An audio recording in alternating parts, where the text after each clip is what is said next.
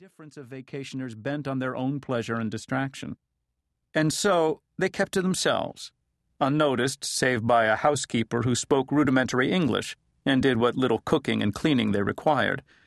Their plans, Ibrahim felt certain, were beyond anything that life had led this simple woman to contemplate. The only Jews she had ever known were no doubt rich Americans, like, by the evidence Ibrahim had sifted from photographs and books, the absentee owners of the villa, and probably she did not even know what they were. For now, at least, he and Iyad seemed safe. Yet Ibrahim was both frightened and sad. The dream state of this respite made him feel small, the puppet of unseen forces. He tried to imagine once more the pride of his friends, the admiration of strangers for whom, in death, he would enter into history. But here, in Akamal, this vision lacked the vividness it had in Ramallah. Instead, it seemed somehow juvenile, the fantasy of a boy who had placed himself in an action movie with which he had killed some idle afternoon. Their only contact with reality was Iyad's cell phone. Ibrahim was not allowed to answer it. Iyad would retreat to a corner of the villa, speaking Arabic in a low voice. His terse comments afterward made Ibrahim feel patronized, a child fed by his parents some rehearsed and edited version of a grown-up conversation held behind closed doors.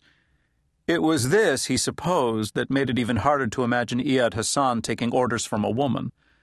But this woman, too, was surely only a conduit, the instrument of other men who shared their vision. In the end, they and their faceless masters were all servants of their people and of God. Ibrahim checked his watch.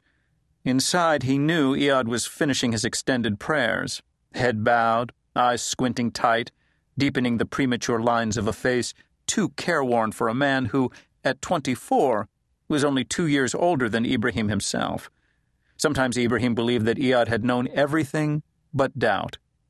Sometimes he wished that Iyad had not chosen him. This place was his oasis and his prison. He was a hostage to time that dragged with agonizing slowness, waiting for the phone call that would propel them into action. So, yet again, he sat on a stone bench atop a rocky ledge where waves struck with a low thud and shot spumes of white into the air, dampening his face and bare chest with a cool mist. The sandy space between the rocks and the villa was thick with palms. The pounding surf filled the air with a ceaseless watery static. The villa itself was bright and airy, and in the sheltered front garden was a swimming pool. Ibrahim could not imagine that anyone lived like this, except the Zionist settlers, the red tile roofs of whose houses resembled the roof of this villa, or, he thought with fleeting disdain, the eminences of the Palestinian Authority, once his nominal leaders.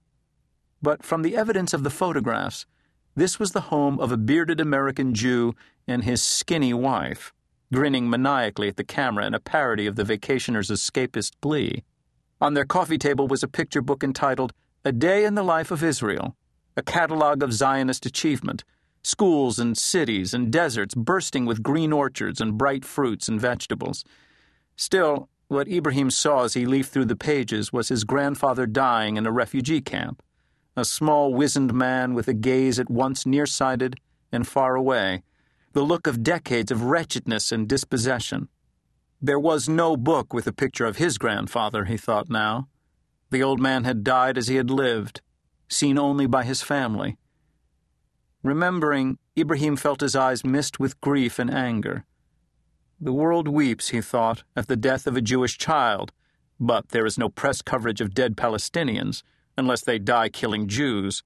There was no notice of his sister, or the daughter she would never hold, by a media obsessed with Jews blown up in cafes and restaurants, by those brave few who chose to emerge from the faceless squalor of their camps, seeking to make their enemies suffer as deeply as did their people. And yet, though Ibrahim respected their courage and understood its purpose, he could not easily conceive of taking women and children with him to their doom.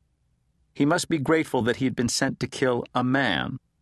This man, the face of Israel. Ibrahim had known that face since childhood, as long as he had known Israeli soldiers and overcrowding and humiliation, that even dogs, but not Palestinians, were allowed to bark, that the real terrorists were not only the Jews, but the Americans, that when a Jew dies, the President of the United States weeps in sorrow. He had known all this and done